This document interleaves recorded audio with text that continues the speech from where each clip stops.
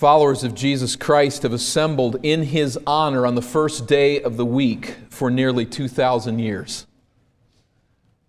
We gather, oddly enough, to render homage to one who came to earth to be served, but who said, "I have not come to be served, but to serve, and to give His life a ransom for many."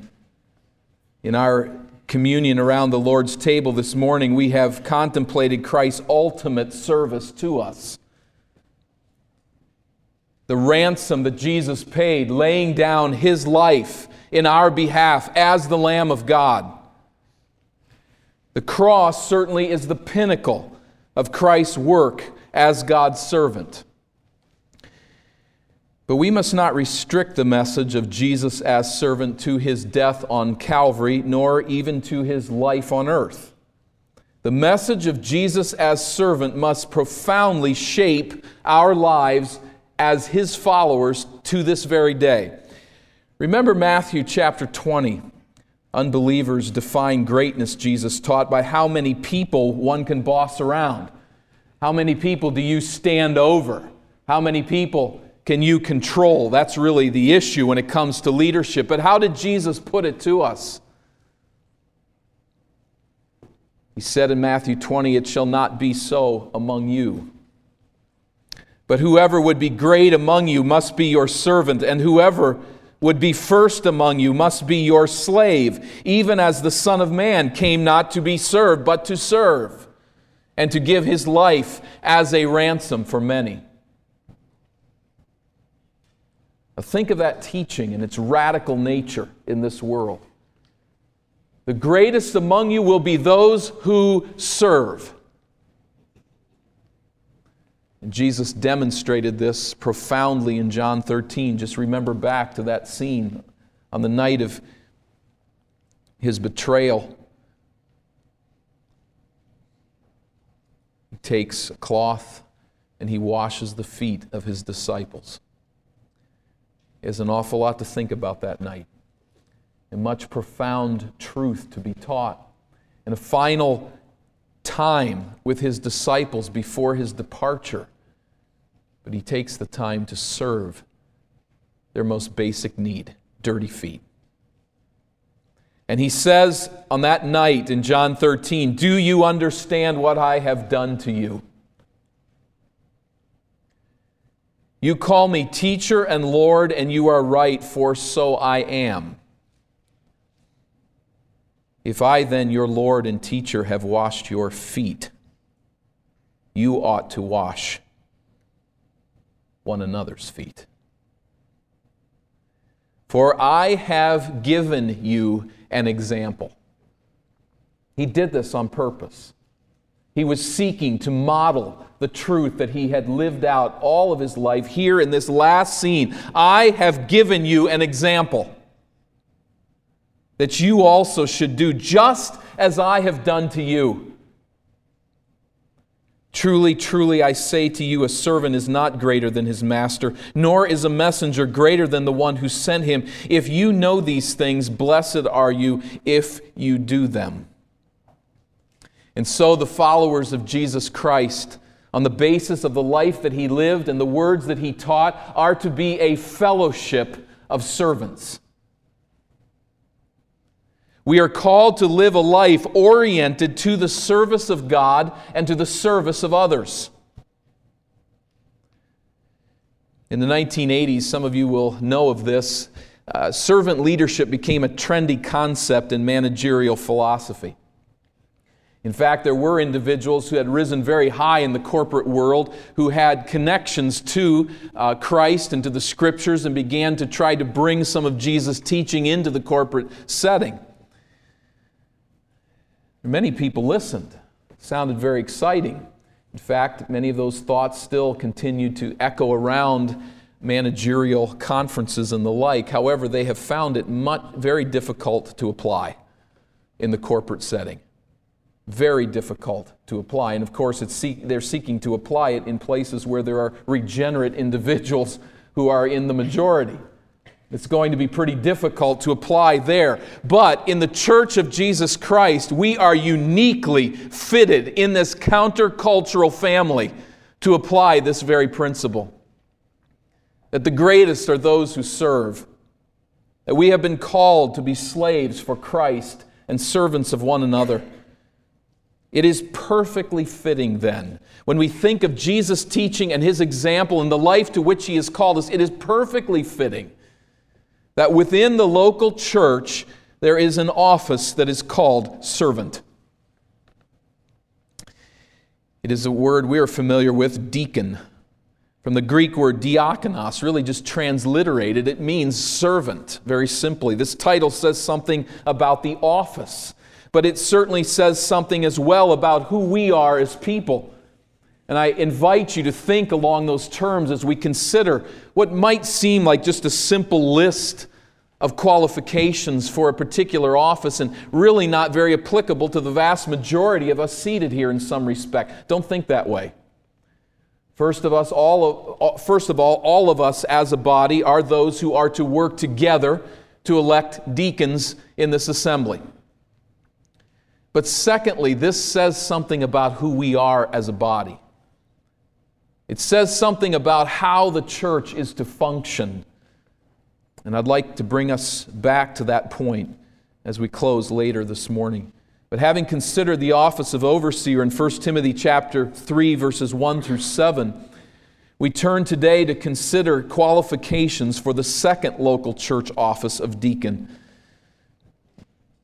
And in similar fashion, Paul begins with personal character qualifications of deacons, beginning at verse 8.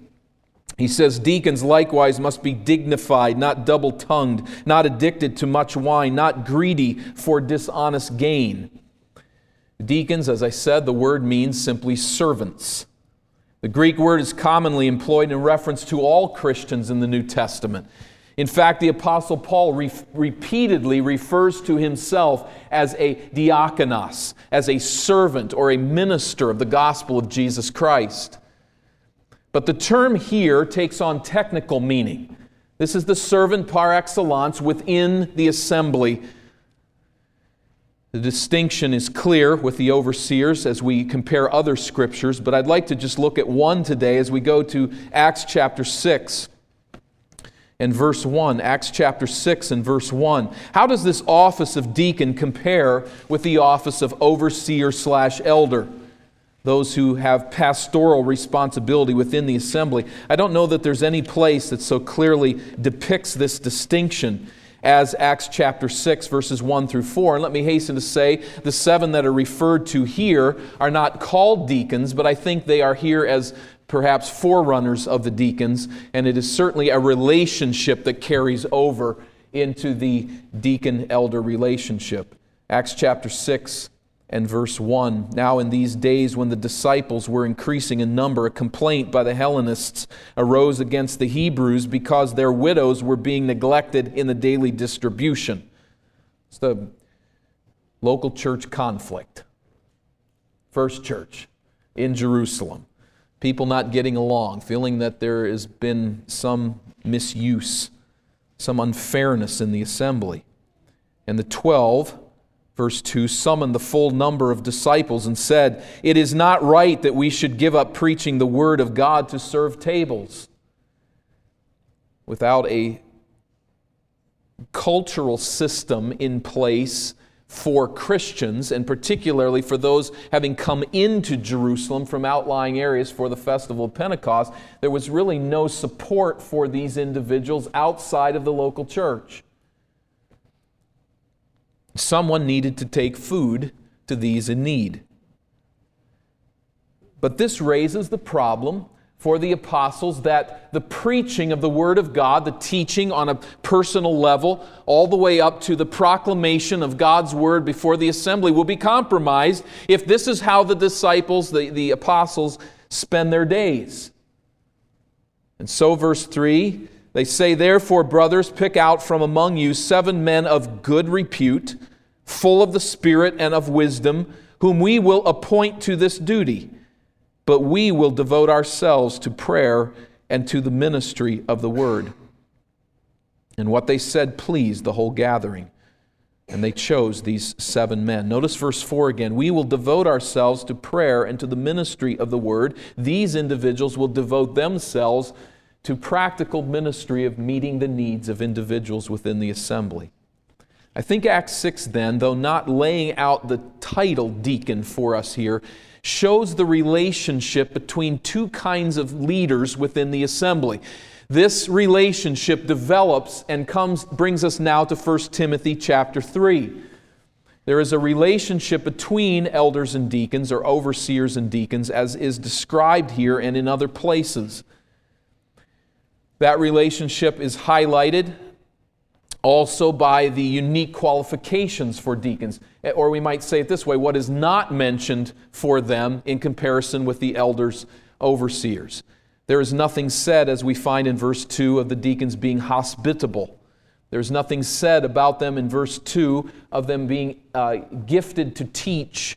There's nothing said about them managing ministry, verse 5. Now, not to say they have no part in any of these matters, but where the overseer elder is called to a ministry of spiritual oversight as a shepherd of souls, deacons are called to a ministry of practical service to the flock. That is the distinction. There will be much overlap between the two in given situations, but there is this distinction between them. I've pictured often the deacons of the church are, forgive the football analogy, but are the front linemen, the offensive linemen on the field. They are the ones that clear the way for the backfield as the elders. In many churches, deacons serve as something very different than that. Not individuals who clear the way, people who get dirty in the service of God and are leading the church in the charge forward into this world. Many times, deacons in many churches are a board of congregational representatives designed to keep the pastoral staff in check, to make sure they don't get too far off. There's some tremendous frustrations that come through this. It reminds me of a scene that played out in our home some while back. I was using Pastor Pratt's primer on the church, the local church, and just teaching that at the dinner table over a period of time. And I would kind of in the column I was writing this little these questions that we would start with, some type of catechism running, I guess, as we went through it. And one of the questions that I asked was, name the 2 offices of the church. And one of the little guys at our table back then very enthusiastically jumped in one night and said, elders and demons.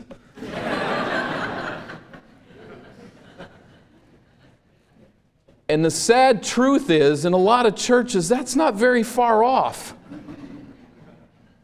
There's a lot of pastors that really sense that relationship.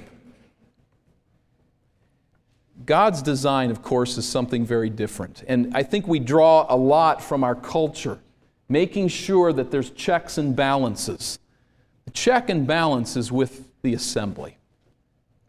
And as elders and deacons work throughout the assembly and with the assembly, as people know them, as they know people, there's many checks and balances that are appropriate and right. But we are not to gain our thinking from our government and to see deacons seated as semi-demons to keep the pastoral-oriented ministers in check. Rather, there is to be a teamwork here that fits beautifully as it does in Acts chapter 6. There are individuals who give themselves to the teaching of God's Word and ministry to people on a spiritual level, and those whose emphasis falls distinctly to meeting physical needs within the assembly. One without the other is in big trouble. This is a teamwork where both pull together. Now, I imagine that there's a lot of offensive linemen who would really love to be a quarterback some days. And I guarantee there's a lot of quarterbacks some days who would really love to be an offensive lineman. We always can look to another place, another position, another opportunity and think that it's better than where we are.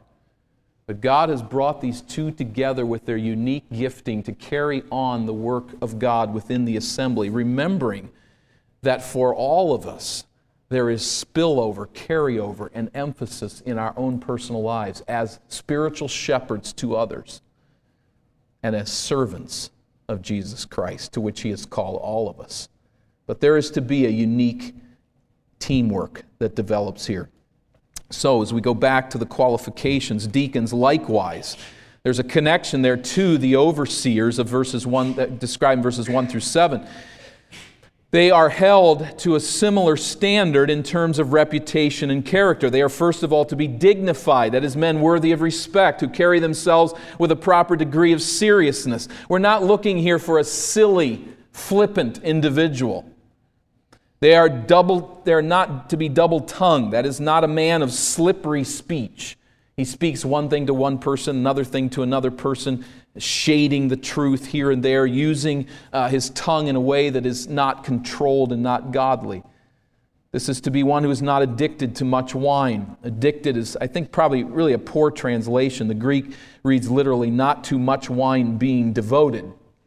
And the idea is not, if the guy is an absolute drunk, you rule him out and everybody else is okay. It's not addicted in that sense, but diluted wine was commonly consumed in that day, and no man known to spend inordinate time consuming substantial amounts of wine was fit for church office, is the point. A man who evidences mastery over his tastes is really at issue here. Does the man have self-control? Is there any interest that's drawing him down and away from the path of godliness? He's to be one who is not greedy for dishonest gain. The context probably involves the handling and distributing of money to the poor, as we find in Acts chapter 6. If this individual is greedy for gain, it's going to be very easy to get sticky fingers, as they call it, to find money coming into his own possession that was intended for others. You can't take on someone like that. Os Guinness, quoted by R. Kent Hughes, says, "If a man is drunk on wine, you'll throw him out. But if he is drunk on money, you'll make him a deacon." That should not be the orientation of any assembly. And it cannot be our orientation. There needs to be one who is free from this idol that is so prevalent in our culture. In verse 9, we read that they must hold the mystery of the faith with a clear conscience. There is no teaching qualification for deacons, as there is for overseers in verse 2. A deacon may be an excellent teacher, however. But whether a teacher or not, the teaching of the Bible is not a unique and necessary responsibility of deacons. They are, however, to be men who embrace and obey the true doctrine. This mystery speaks of God's progressive revelation of salvation truth. It is the Christian faith. The mystery is that which God is revealing over time about His saving purposes. And those who are deacons need to have a grasp of this truth of God's Word. They must be insulated against false doctrine and rejoice in the message of Scripture. They may not be tremendous teachers. They don't need to be tremendous teachers, but they do need to be individuals who know God's Word and love it. There is a belief that is essential here, and there is, secondly, you notice, a practice that is essential. They hold this true doctrine with a clear conscience. That is, they not only know it, but they live it out. Verse 10, "And let them be tested first, then let them serve as deacons if they prove themselves blameless." The word "also" here, I think, is key. Let them also be tested. Also, what does that mean? Also in addition to these other qualifications, or also in addition to the overseers, which is the way that I take it, and it's a close call. But probably the idea is let the deacons be scrutinized before they are chosen to serve, just as are the overseers scrutinized before they serve in their office. I don't think the idea is probably that here a reference to a unique probationary period of service for deacons. I don't know that it would be wrong for a church to establish that. But here I think he's simply saying, don't throw someone into this office before carefully assessing their character. And then let them serve. Let's sit on that for a while. They are deacons. The word means servants. And then let them loose. Let them go to serve. The actual work is not defined, is it? And I think one of the reasons is probably that this is an office that is very flexible within individual congregations. When it comes to the job description of the overseer, of the elder, of the pastor, it's very clear what that individual is supposed to do in Scripture. It's laid out. But nothing is said about deacons. And again, I think the indication is that the church will define the role somewhat depending on its unique situation. Our deacons carry a fairly significant responsibility when it comes to this building. If you're meeting outside in East Africa under a tree as a church, which many churches have done already this morning, you really don't need to worry a whole lot about your building. So there's a flux here with what the deacons might be doing. But what the ministry of deacons does entail is serving the body. That much is clear. They're called to a ministry of addressing the physical needs of the assembly and the community. It makes no sense then to select a man who does not evidence a service orientation. I think we always need to allow room for growth for an individual. But is this a man, or do you see a man, considering for the office of deacon, who seems to always give the slip to jobs? The things that need to get done. What we don't want is Mr. Teflon. There's just always a way of kind of stepping back and letting others take responsibility. Fairly skilled at avoiding work, assuming that others are going to do the job. I think a deacon should never be that individual who is always too busy. That's just immaturity. We're all too busy. No matter where you draw the line, no matter what you do, no one has time to serve other people as we define time in this culture. This is an individual who's just always skirting, stepping back, letting others take. I think that's a person we avoid in this position. So the roof of the building is leaking. There are tables and chairs to be set up or put away after an event. There's a call to help someone in need in the community and to go to that individual's house and to deliver food or to deliver financial ability or to go and to help somehow with some need that they have at their place. A deacon is not somebody there who steps back, holds his breath, hoping somebody else is going to get the job done. A deacon is someone who steps in and gets it done. The ideal is a man who is quick to serve. The ideal is a man who is capable of taking initiative in addressing needs and bringing others along in the work, God willing. These are men who are to be doers, to people who get it done. These are just a sketchy list of qualifications. They give us something of the idea of the man and the work that he will be doing within the assembly. We move then, secondly, to family leadership qualifications. We've looked at character qualifications, now to family leadership qualifications, beginning at verse 11. Now, I'm interpreting this a bit, so we're going to work through this for a little bit of time here. This is the most difficult interpretive issue that we run into is in verse 11, where it says, "Their wives likewise must be dignified, not slanderers, but sober-minded, faithful in all things." Who are their wives? Why are they described? The reason this is a difficulty is because the Greek word can be also translated women. And the word there is not found in the original text. So suddenly we run into verse 11 as women likewise must be dignified, and that raises a question. For sake of moving through this a little bit faster, and hopefully we can think through it a bit, because this is important. I skip all kinds of interpretive issues that aren't important every week, but this is one I think is important, that we understand where we're heading with deacons in our church. Let me give you just a few ideas of the Greek word gynekos, which can be translated wife and can be translated woman. Depends on the context. So we're not helped there with what Paul is saying, so we need to think through what might this mean. The first is that it refers to women in general. Just out of the clear blue, Paul starts talking to women in the assembly. I'm tipping my hand there a little bit, aren't I? But, secondly, is that it refers to women deacons. The women. So now we're referring to women deacons. The third is that it is a separate order of deaconesses. The fourth is that it refers to, the deacons' wives. What do we do there? Let me walk through this again.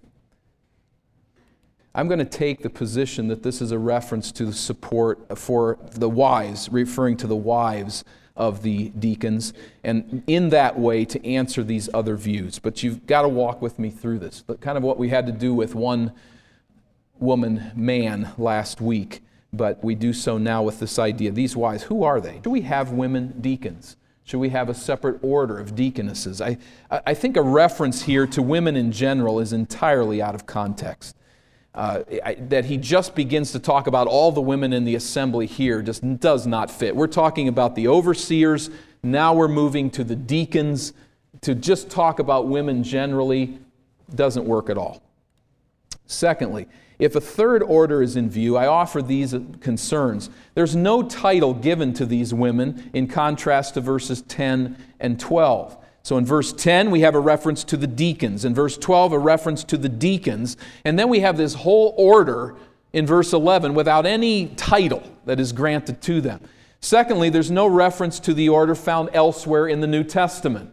If we had deacons, deaconesses, and overseers, you would assume you'd find that somewhere, such as Philippians chapter 1, where the book of Philippians is addressed to the overseers and deacons.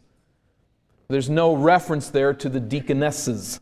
There is no qualification, thirdly, of fidelity to one's husband, in contrast to 1 Timothy 3:4, 12, and Titus 1:6. Every time deacons are considered, every time overseers are considered, the management of the home is of great importance. The relationship to the man's wife is of great importance. Here we would have a distinct order and a distinct office in the church where that qualification is not even considered. It seems rather odd to us. I would add to this is a very strange place to interrupt qualifications for deacons with a third office. You're talking about deacons, then you throw in the middle women deacons, and then you come back to the male deacons. That seems very unusual. I think what fits much better in my thinking is why is fitting smoothly in with the discussion in verse 12 about the deacon's family. So in verse 11 is introduced their wives who need to be such and such. Then verse 12, let the deacons each be the husband of one wife. One more point here, and that is gynekos is used in verse 12 and means wives. No one is arguing in verse 12 where it says the husband of one wife, that's not dealing with wife, a marital relationship. So the word is used there in verse 12. Let's use the word the exact same way in verse 11 since there's no indication we should use it differently. So for those reasons, I'm going to stand with the idea that the deacons here are men, that there is not an order of women deacons that is in view here. Now, I would say that the strongest position outside of this one would be that there are women among the deacons. And I think if there is a church that takes that view, there's good reason to hold that position here biblically. There are arguments to that end, and I think we could certainly fellowship with someone who had women deacons on this basis of the interpretation of Scripture. I just think it's the wrong interpretation. And I think we really, usually the reason that a church has women deacons is a whole different topic. It's a whole different argument. So my point is, it's not on the basis of this passage that there would be any difference with such a position, but rather probably and usually on the basis of other issues, male and female relations within the church. We do have to answer the perhaps strongest argument for the fact that these are women deacons, that men and women are in the diaconate, and that is that there's no reference to the wives of the overseers in verses 1 through 7. I would say that the reason is probably that elders' wives are not involved in providing oversight of the church. By contrast, deacons' wives, like all believers, are servants. So with a husband who is given heightened responsibilities to minister to the needs of the assembly, his wife will naturally find herself by his side sharing in his ministry. So what is needed for him is going to often naturally be needed for her. This is particularly true if there's a deliverance of aid to those who are needy. The elders' wives, I think we could also argue, are in a sense covered under verses 4 and 5 of chapter 3. Again, this is not an exhaustive list, and so for a number of things to be missing is really not any surprise. But again, back to the idea that there are men and women as deacons, I don't think this is really a big issue. I think overall this is a matter of what we are all serving as servants. But within the office of the church, in parallel to the overseers, it seems to me that the text is indicating here nothing about a third order, but really, again, the leadership of the church as the responsibility of the men, and through them, the women coming alongside and all working together as deacons. So the difference between the two is really not this passage and is really not a large issue. Again, I think the issue arises at another level when it comes to male and female relationships, either honoring the Word of God or confining themselves to the dictates of our culture. That's a whole nother topic. But moving further then, if this is the women of these elders, then they too are to have the same kind of character for which we have argued here. Verse 11, their wives are to be dignified, not slanderers, but sober-minded and faithful in all things. They are clearly to come alongside their husbands and will be ministering within the assembly in a way that necessitates that they also have a particular character. And so when a man is chosen for deacon, if he is married, there needs to be a consideration of his wife and who she is, because it will affect the work that he does. The same thing would be true for overseers. It's just not mentioned here because it is not an exhaustive qualification list. But we move then to verse 12, concerning their management of the management of their homes. Verse 12, let deacons each be the husband of one wife, managing their children and their own households well. Again, I don't think this is now a change in talking about another order, but continuing on in the discussion with deacons after this little parenthetical idea in verse 11, and a significant one, but it kind of breaks the flow of thought. He comes back to deacons, verse 12, who must be the husband of one wife. Again, the Greek term, one woman man. And I won't argue for that point here today, but I believe to take, as we discussed last week, a man singularly devoted to his wife. With every other qualification in both lists, the focus here centers on present positive standing. Is he a man who is devoted, a one-woman man, who manages his children and household well? Once again, the home is the proving ground for a man's function as leader in the family of God. The nature of the deacon's service, it says to us, and in a sense then, the nature of the service that we all have within the assembly, that the nature is connected directly to our function within the body of Christ.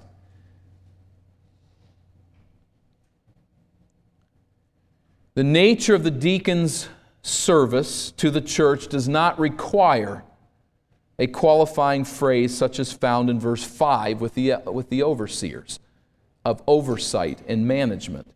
Nonetheless, his function as a faithful head of his home will be reflected in his work, not only in the work of oversight, but also in the work of service.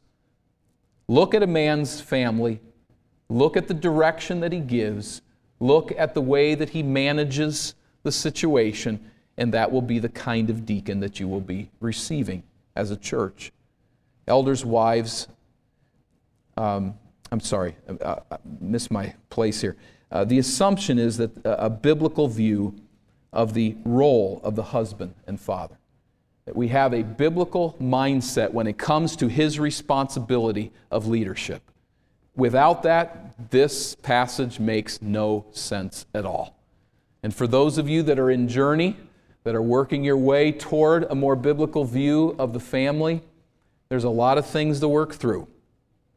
Just hang in there. God's vision is beautiful.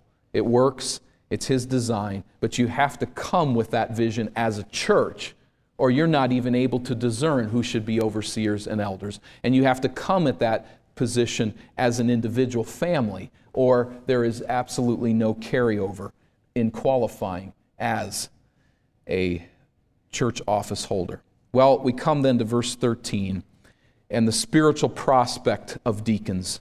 Their spiritual prospect. For Those who serve well as deacons gain a good standing for themselves and also great confidence in the faith that is in Christ Jesus. This serves, I think, as a summary statement of verses 8 through 12. When a deacon serves faithfully, he gains a good reputation in the eyes of others, and his faith in union with Jesus grows increasingly strong. Now, there is a direct connection then between serving God and others and growth in Christian influence and biblical truth. Is this true just for deacons? Is this set aside just for them uniquely? I don't think that's the case at all. This is not true only for those who are holding office in the church. This is the nature of the Christian life, and it is here that we must all come on board very carefully, being awake and hearing this. There is a direct connection between serving God actively and your growth as a Christian. Those who live a life of service grow in the likeness of Jesus. And who was Jesus? I came not to be served, but to serve, and to give my life a ransom for many. As we lay down our lives in service to Christ and to others, we grow in the likeness of Jesus. And growing in the likeness of Jesus, there is a godly influence which begins to emit from our being. And as that godly influence emits from our being, people appreciate it who know God and love Him.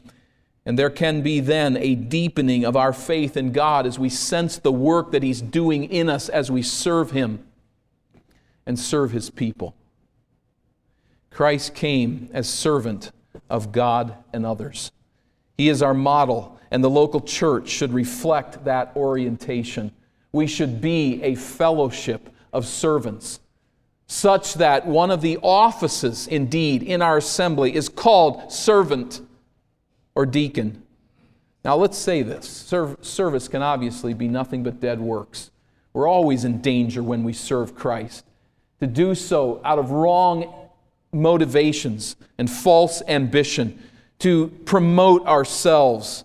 Nor is the idea, I think, that the church has lots of jobs to do and you kind of have to just get it done. I mean, you go to a ball game and people throw things all over the place, and you know there's somebody that's going to come and they're hired to clean up all the wrappers and all the mess after the crowd leaves. And you know, church isn't like that. Church doesn't hire people who clean up after us, and so we kind of have to all pitch in and do lots of things just to make the thing go. That's a horrifying orientation. And if you're anywhere close to that, I just pray that something will get put underneath you right now and will change you forever. It'll just blow you right off your seat. Maybe not literally, but that'd be fun to watch. But you know what I mean. There's just all these tasks we got to do. It's kind of like mowing the lawn and raking the leaves and cleaning up dishes. And we got to all sort of share this because we're a volunteer organization.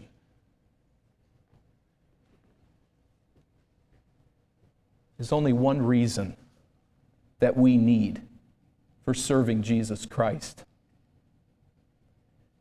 And that is two pictures.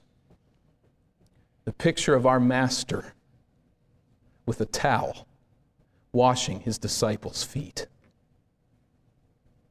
And the picture of our Master laying down His life on the cross in service to God and to us as sinners. We don't serve to get some jobs done. We serve because Jesus is our Lord. The right focus that we should bring to it is a life of love. If our motivation is Christ washing the disciples' feet, and our motivation is Jesus dying in our place to pay the greatest need that we had, then how that works out within our life is not obligation to get some jobs done in this volunteer organization. The motivation is love. To so love others and to so love God that we pour out time and ability and financial resource to serve Jesus Christ with gladness.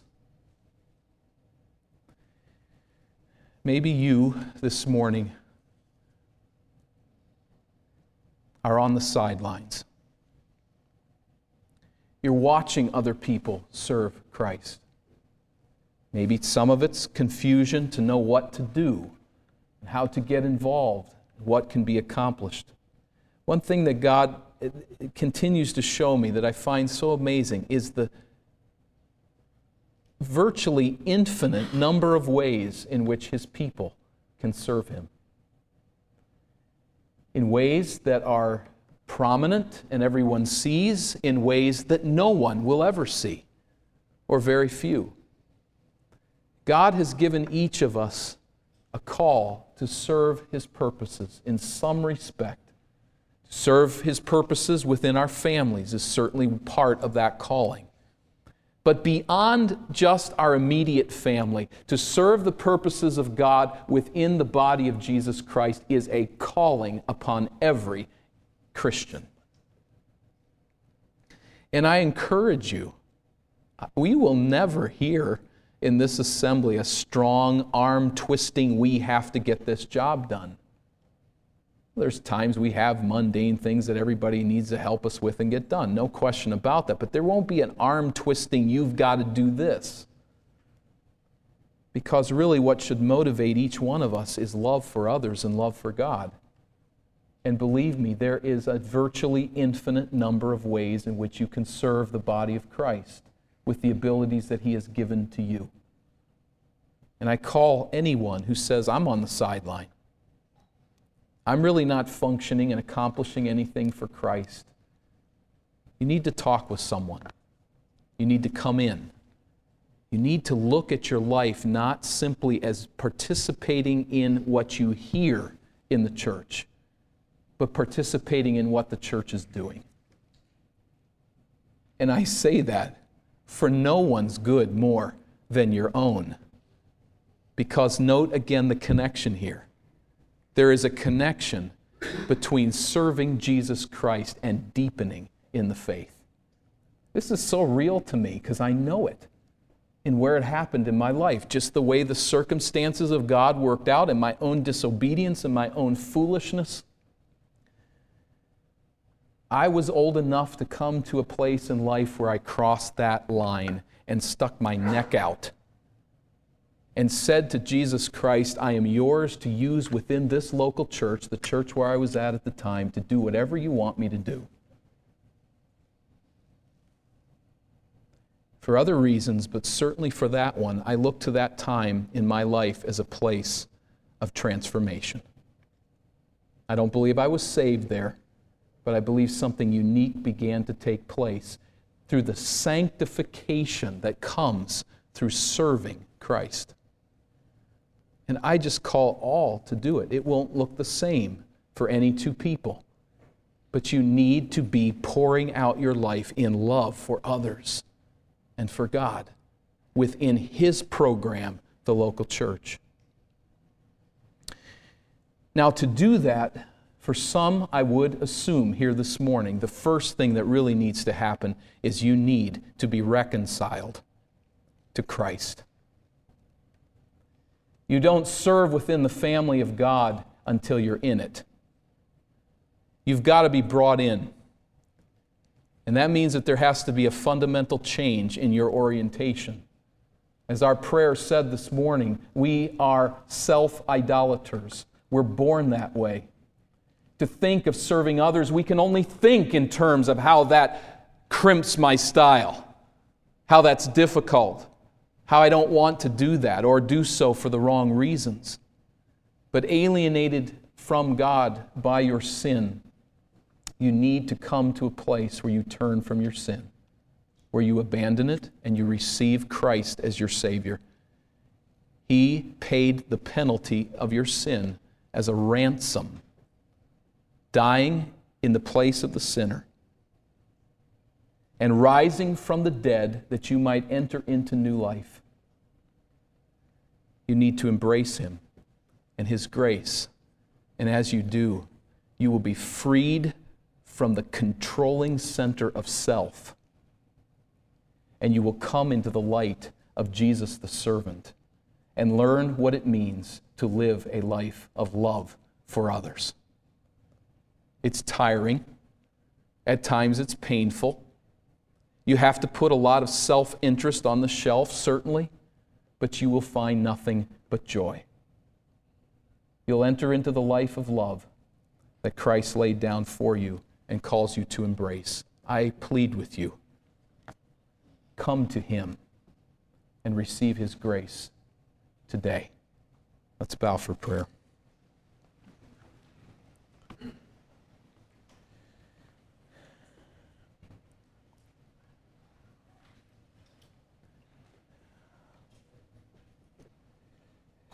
Our Father, we need you. We need to serve you. We need to know you. And I pray that you'd bring those two ideas together for each one of us, that in serving you we come to know you better. We thank you for our Savior, and we rejoice together in the work that He has done in our behalf, and pray now that as the Spirit of God works within us to move us and to make us into what you want us to be, I pray, Father, that we would faithfully and mercifully be drawn close to you. We come at this time of giving, and we are awed by the gift of Jesus Christ in our behalf. And we rejoice together in this service of giving, that we might carry on your work, be a blessing to other people, see the gospel spread throughout the world and solidified in this place where we find ourselves. We dedicate, Father, our gifts to your glory and to your honor as we continue to rejoice in Jesus Christ. We give you praise for all that you have done and accomplished for us in Him, and ask that you will receive these gifts from hearts that are filled with thanksgiving. In Christ's name I pray. Amen.